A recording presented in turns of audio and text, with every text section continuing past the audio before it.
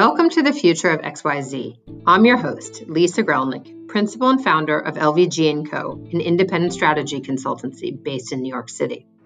Through quick and candid conversations with innovative leaders, we aim to foster new thinking and explore big questions about where we are as a world and where we're going.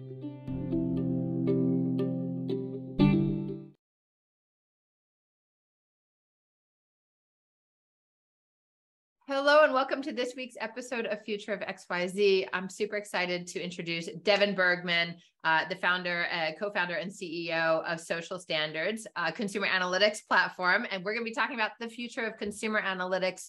Devin, welcome to Future of XYZ. Oh, thanks for having me, Lisa. I'm super excited about this. Well, I am too, because I think consumer analytics, for anyone who's not a brand person, a business data geek, maybe they don't know what consumer analytics are, but they drive so much of company behavior, corporate behavior in this day and age. Can we just start with like a grounding in like what are consumer analytics? Yeah, I mean, consumer analytics, there's so many different facets, but really, it's about understanding what the consumer's doing, what they're purchasing has been the typical, historical, traditional way of analyzing the consumer. But really, the goal is to understand kind of what drives them, what motivates them, why are they consuming, how are they consuming a product, so at the moment of consumption, ideally, and then what are they looking for? What's next in their trajectory of consumption, and how can we as companies better forecast and predict what that behavior is going to be, so we can give the consumer in the end what they want, and then both sides ideally win. That's an interesting way of looking at it. It's like, it's kind of meeting in the middle, right? It's like, what can the company provide the consumer that they didn't know that they wanted, or that maybe they do know, but they didn't have a conversation to have. Exactly. So what are some of, to that meeting in the middle thing, obviously there are lots of things that you just talked about, both on the consumer side as well as on the company side, but let's just talk about like who really benefits, if you will, from consumer analytics when they're done correctly. Well, that's the big thing, when they're done correctly. I think the traditionally, as I mentioned, it's been very much sales driven. So people, you have companies like Nielsen and IRI, NPD capturing what's happening at that moment of purchase. Mm-hmm. So they'll have receipt data that they get from the stores. It's anonymized. They don't actually get the full receipts. They just get the ledger of kind of what's being sold. And they forecast the holistic vision picture of it, and then can allow people to understand what their market share is. Yeah. But to go deeper into, that doesn't tell you the why or the what or the how. It gives you when. It tells you when, what, and how much. Yeah, exactly. And for how much. Yeah, right. And so it's great to see what's on, how prices are changing, how, overall, how you stack up against the market from a market share of purchase. Mm-hmm. So to get further into the how and the what, companies have to understand kind of what's driving and who the consumer is, right? So more of that who. And to answer your question, who's really benefiting from everything traditional is really the companies themselves, right? It's not the consumer as much. I'm going to touch on that in a second. But traditionally, when you have these panels that are set up, a couple 100,000 households, and they scan gun, or they'll use email tracking for the receipts. And it's an opt-in in the panel data for Nielsen, for IRI, Ipsos, et cetera. These are Kantar. These are big companies that provide this. The consumer families, usually the woman, right, who does the shopping, gets paid a certain stipend to do this on a regular basis and participate in this panel. Exactly.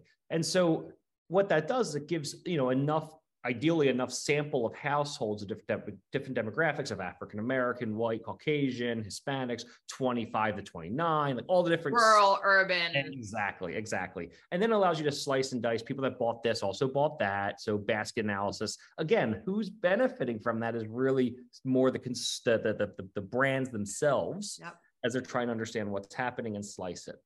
But as we're going to talk later, like the future of this is how can you get, and it's a very slim sector of the market. When you slice the market, when you think of a couple 100,000 households, that's nothing compared to millions of people, hundreds of millions of people in the world. Right, exactly. Yeah.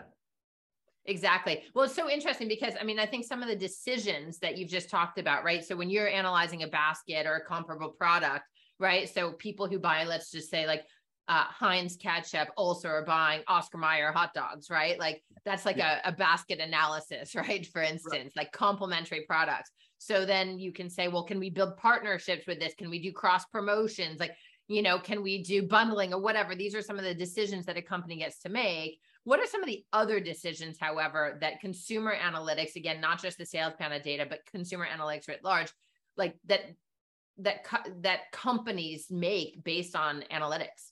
Yeah, I mean, really, what there's two. The holy grail is how do we manage our supply chain, and how do we make or not make as much product as we absolutely need, right? That's the absolutely goal of kind of like, how do we predict so we don't have excess and we're not out of stock when we need it, right? And then secondly, it's how do we predict the trends? I mean, prediction. At the end of the day, nobody has a crystal ball, right? We're not like wizards and witches with understanding what's going to happen. It's all about forecasting, right? We're using data to historic data to forecast the future. Exactly. Or even today's data, right? Yes. And we'll talk about that in a second. But it's really understanding what's happening to start trend detecting or fad detecting, right? To figure out what does the consumer want, where are they going, and ideally why. Yeah.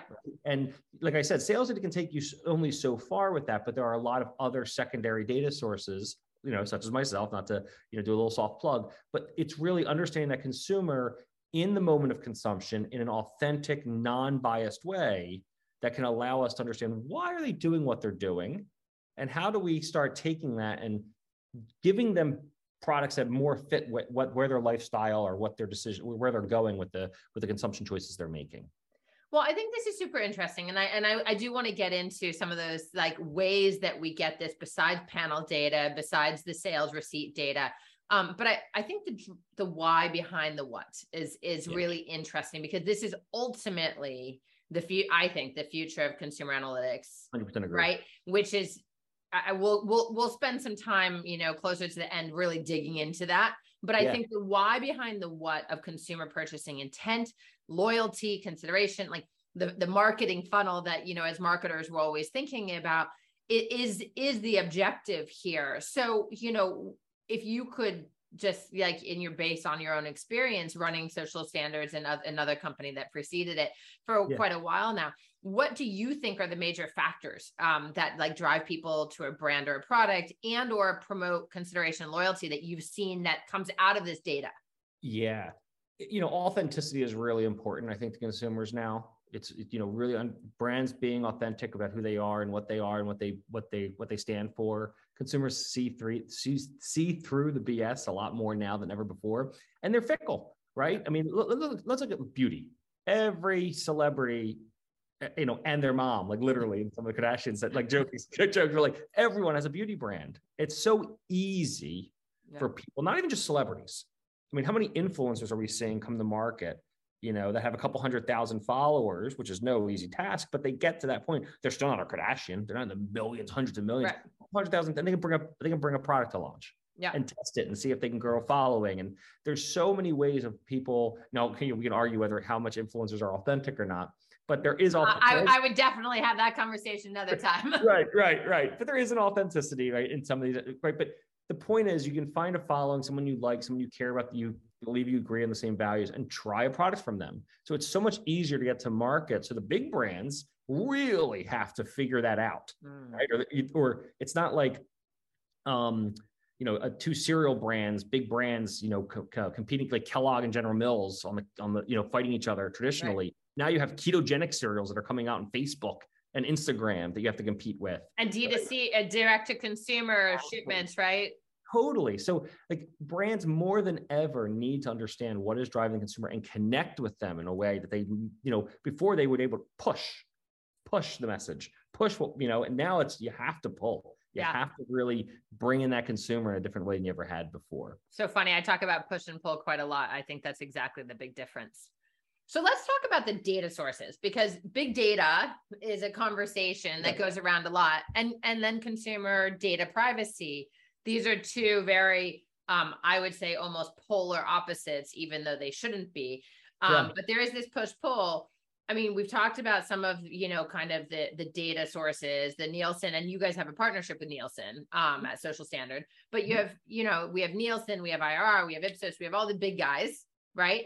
But where else is data coming from? I mean, historically, we've done like, let's say focus groups and surveys and things that take a lot of time and money and a qualitative understanding. Yep. Where else are you guys getting data and other companies? Yeah. So for us, I mean, what we analyze more of that moment of consumption, true, authentic, public data sources of the consumer. So for us, it's social, but I want to be very clear. It's public social. We're not. It's social listening. Ish. Yeah. I hate to say that social listening just because it has there's a use case that's been built around that. That's more on the tactical side of like truly listening one-to-one and crisis management, where what we're doing is much more holistic public data of the entire market vertical and structuring it and organizing it, kind of like a UPC code. So you can think of us as like the UPC code of UPC code is the barcode on a product. Yes. Yeah, like the SKU barcode. And think of us as like, how do we take every word that everyone says and map it to what it means and what it belongs in context? It's no easy feat. But by doing that, now we have this analytical layer. So to answer your question, we're looking at public sources like Instagram, only public posts. We look at Twitter. We now look at TikTok, which is really cool. We're really excited about that one. Reddit is another great source, believe it or not. Like even for things like beauty, you just couldn't believe like how much depth people go into in public forums, right? Yeah. It's the depth of qualitative. And what makes this so much more actionable than maybe focus groups and surveys. And I'm not saying they don't have their place, but not only are they expensive and they're costly, they're time consuming. You can't go back and do follow-up questions with the same cohort often. And if you could, it's just so much more expensive in time. But it also has this inherent bias. And I don't mean that in this malicious, like, we're out to get you kind of way, but it's, people don't always speak. And I don't mean this in a negative way, honestly and truthful to what they're actually doing. People talk about the environment. I like the environment. Whether they're aware of it or not too. I mean, I've sat in on I run too many focus groups to know that, right? I mean, that's true. There is just this kind of like you start rolling mentality. Yes. And people can influence others. And it's just, are you leading with the wrong question? Are you leading the witness? So understanding the consumer in that moment of consumption when they're really just sharing their lives openly and being able to harness that. What that does is it really, back to the earlier point in the conversation, it creates the two-way street. And this is what's so cool to me because, I'm not just I'm in a business of building a business and making money and selling, our product, but I do truly believe that we're doing something really good in the sense that allowing the general population that's not part of that panel, back to that 100,000 households to just live their lives, share their lives, but actually have that be input into the big machine of what's happening in coming their way from the push of the brands. And if you can create that two-way street, just knowing I'm going to live my life and share what I'm doing, but if I'm changing into more of a ketogenic lifestyle and just sharing my life, that data I can just trust it's going to make its way to the people that matter, to make products that give me more of what I want. And that's what we see. And that's what's really cool about this approach to consumer analytics. Well, so it's interesting because you talk about fad versus trends. And it's hard if you're listening to real-time data. Yes. To know and to discern the difference, right? Especially in an influencer anti-authentic world that we live in. I've been talking, authenticity for 25 years and I'm totally don't find that most brands are particularly authentic or consumers at this moment in time. However, and I don't know if they know the difference. However, the more interesting thing to me is exactly what you just said. So if I'm following a ketogenic diet, and I want more of that, is that going to be where I'm at in 6 months? Or have, brands jumped on the bandwagon all of a sudden, again, managing supply chain, you have a bunch of product that actually was fad, not trend. Yes. Or you have product that fits the lifestyle already. It's just not communicated that way. Mm-hmm. And to me, that's where it gets super interesting because everything doesn't have to run back to the drawing board. Right. One of my favorite examples is when hard seltzer came out. Right. Now, it was only 2 winters prior where hard soda was the biggest fad. Yeah. Right. Not Your Father's Root Beer, all those brands, sugar. Yep. Sugar.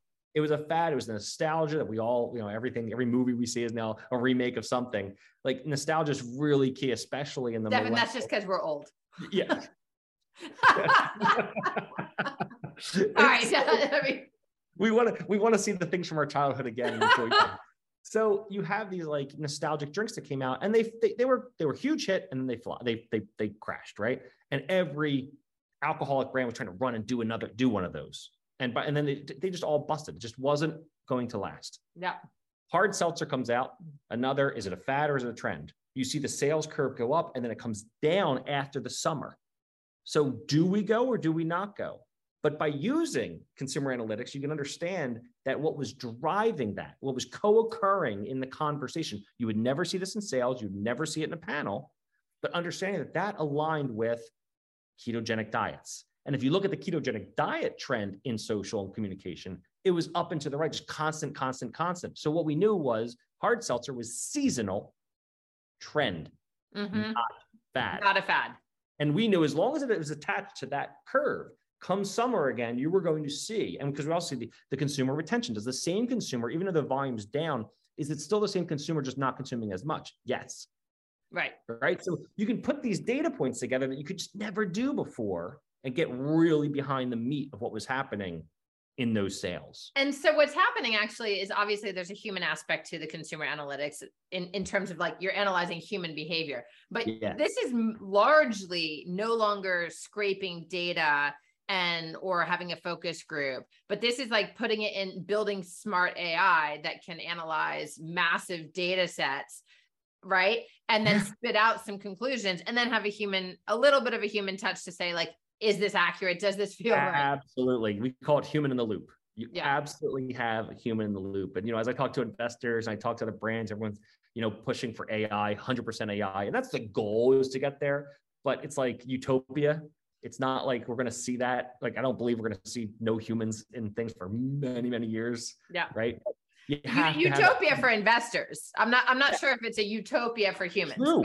Agreed. Like, people want to know that things are being touched by a human, and we pride ourselves on having that human touch on every decision that's made. When we do our mappings and our analytics, there's always some human touch to make sure that, because things change so rapidly. Like I like the example of baking. People baking, everyone thinks baking and baking in the kitchen, but then people start talking about baking as baking foundation onto their skin. Like, oh wow, these words change so quickly, and you need that human in there to, the machine can alert you to it, but the human has to still make that touch and make sure we're getting it right. It cracks me up, actually. A couple of weeks ago, I had the president of Oxford Languages, who publishes the Oxford Dictionary, on talking about the future of language. And we talked about human in the loop as well, because talking about AI processing exactly this, how language gets utilized, right? Absolutely. And how it comes to the fore. So as we're thinking about kind of wrapping up, I want to tackle the future. Right. Yeah. So the future of consumer analytics. I mean, a couple of pop questions, right? Like popcorn style questions, not pop, like trend fad questions. What changes do you see coming in consumer analytics? I think all marketers are going to become data geeks. That's what I think. They have to. I believe marketing is a science, not an art. There is an artistic aspect to, when you put the final touch and, the actual advert that goes out, or the packaging, there is art there.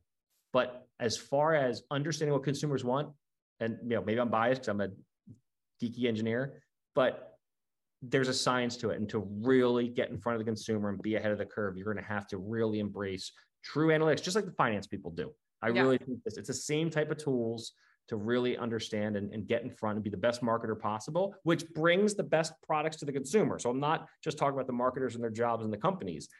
Good data will bring better products to consumers. And I think it's going to become more of a one-to-one fit. Not exactly, it's not going to be Lisa wants this, but we're going to see your life cycle of, what you're purchasing, what you're saying, what you're consuming in the public domain, but then give you what you want in that moment when you probably most likely want it. And that's just to me, it's like the coolest way of advertising and communicating and selling and purchasing. Do you think to that answer and that end, do you think that this one-to-one or close to one-to-one leans towards the younger generation who are more like public in their social media consumption and more sharing, because the panels are largely older, right? Yeah. I mean, you have a mix, but like historically, household data is older, and this is skewing younger. How do we in the future kind of balance, the demographics? It's a great question. I'd say that, the generations aren't getting any younger. I mean, like how do I say this? They move, they're progressing forward, right? So when we talk about the future, the younger demographic now is going to be the older demographic, and this is part of their lives now, right? So that's why it's so important to, like, everyone wants to focus on that younger demographic, but it's not just them, right? Because maybe social is more prevalent there, but when you start benchmarking and indexing and normalizing for the data you are getting from an older generation, trust me, it's bigger than any panel that Nielsen or Numerator have holistically. When you talk about just how much data we can have in 55 plus. So there's plenty of data to get the consumer what they want. And I think as they go through their respective life cycles of purchase cycles. So what are some of the, I'd like to just do a 2-part final question. Okay. What are the top 3 opportunities you see for consumer analytics in the future? And what are the top risks? Ooh, let me start with the risk. I think the risks are going to be, and I don't know if we get pulled 3 off the top of my head, but like one of the biggest risks. Rough number. Yeah. It's going to be, I think the biggest risks in general are the privacy concerns in general, and making sure that, I think they're almost artificial too. I think there's just this artificial kind of, we're so overly protective of privacy without even knowing what we're affecting and what people are doing. So it's like, is everything public? Should that all be private? No one be able to see that? It's my data. Like, I think we're going to get to this world of consumers want their data to be seen. And how do we connect? How do we make sure that just gels well for all sides? And, we watch this very closely and really pride ourselves on not showing personal information ever and anonymizing. But I do, it's something that's consistently, that we consistently see. And then the other risk is, companies not transforming fast enough. I really think they have to transform. This is kind of going tied to what they need to do, right? Yeah. I think they have to really get data driven, and everyone on those marketing teams needs to start, really becoming data users and trusting and learning how to read data and interact with data, not be scared of it, which is another risk. And we've seen, even with our data, we've become the kind of the wolf in sheep's clothing in some companies that are really trying to transform digitally, and because they want to see who's going to adopt and who's not. And I think it's going to be a hard transformation for a lot of companies to come, into this and out at the other end. But they're going to definitely become better for it. And also to attract talent that has that skill set. I mean, that's a whole different conversation. I mean, are we teaching, especially in the US and other Western countries, are we teaching, students how to be analytical enough? Do they have the skill sets? That's a whole nother conversation. Yeah. Just don't be scared by data. Don't be scared to learn something new. And it's the future. Says the musician and drummer. Yes. And what do you think is the biggest opportunity? The biggest opportunity is tie these things together, right? How do you it's not just one data source wins. And I would never say that all you need is social standards, right? It's marrying the data together and understanding how you can take the panels and the sales data and tie that to the how and the why people are doing what they're doing to better connect with the consumer. Because I think the opportunity at the end of the day is to give your consumer what they want when they want it. Devin, that's a fantastic closing. Thank you so much for speaking with us today about the future of consumer analytics. There's lots to unpack. Thanks, Lisa. Thanks for having me. And for everyone watching or listening to Future of XYZ, if you don't already subscribe, make sure you do. You can go to future-of.xyz to link to all of our platforms, but we're found as a podcast on Apple, Amazon, Spotify, and more. You can also watch on YouTube. We thank you and look forward to our next conversation. Devin Bergman, co-founder and CEO of Social Standards. Thanks again. Thank you.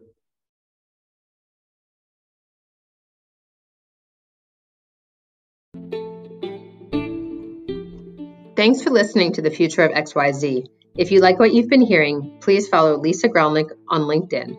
Visit future-of.xyz or subscribe to the Future of XYZ podcast on Spotify, Apple, or wherever you get your podcasts.